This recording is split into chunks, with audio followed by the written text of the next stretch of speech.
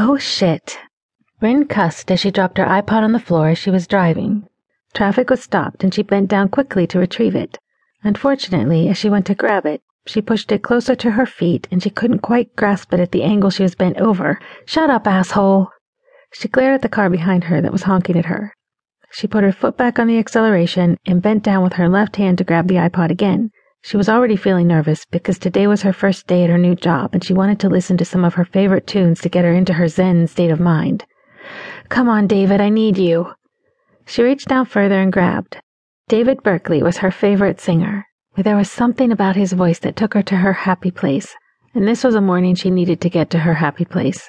She'd had a sleepless night. Barb's kids had been acting up all night and had come into her room to interrupt her several times. She sighed to herself. She hadn't minded when her best friend Barb had moved in with her 2 kids a couple of months previously. She had been happy for the help with the rent, but she was now past that point and she wanted Barb and the kids to leave.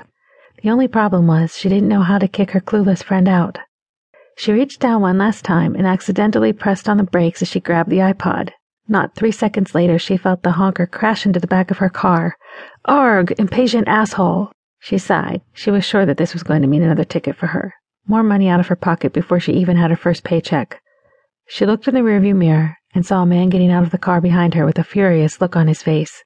She jumped out of the car and put her hands on her hips, glaring at the man walking towards her, ready to start shouting back at him. She tried not to notice the gold tones of his hair shining in the sunlight through the light spattering of gray. The man's eyes were flashing at her in fury, and she tried to ignore the little spark of excitement that ran through her. This man was pretty hot. Well, he would be if he wasn't such an asshole, she thought.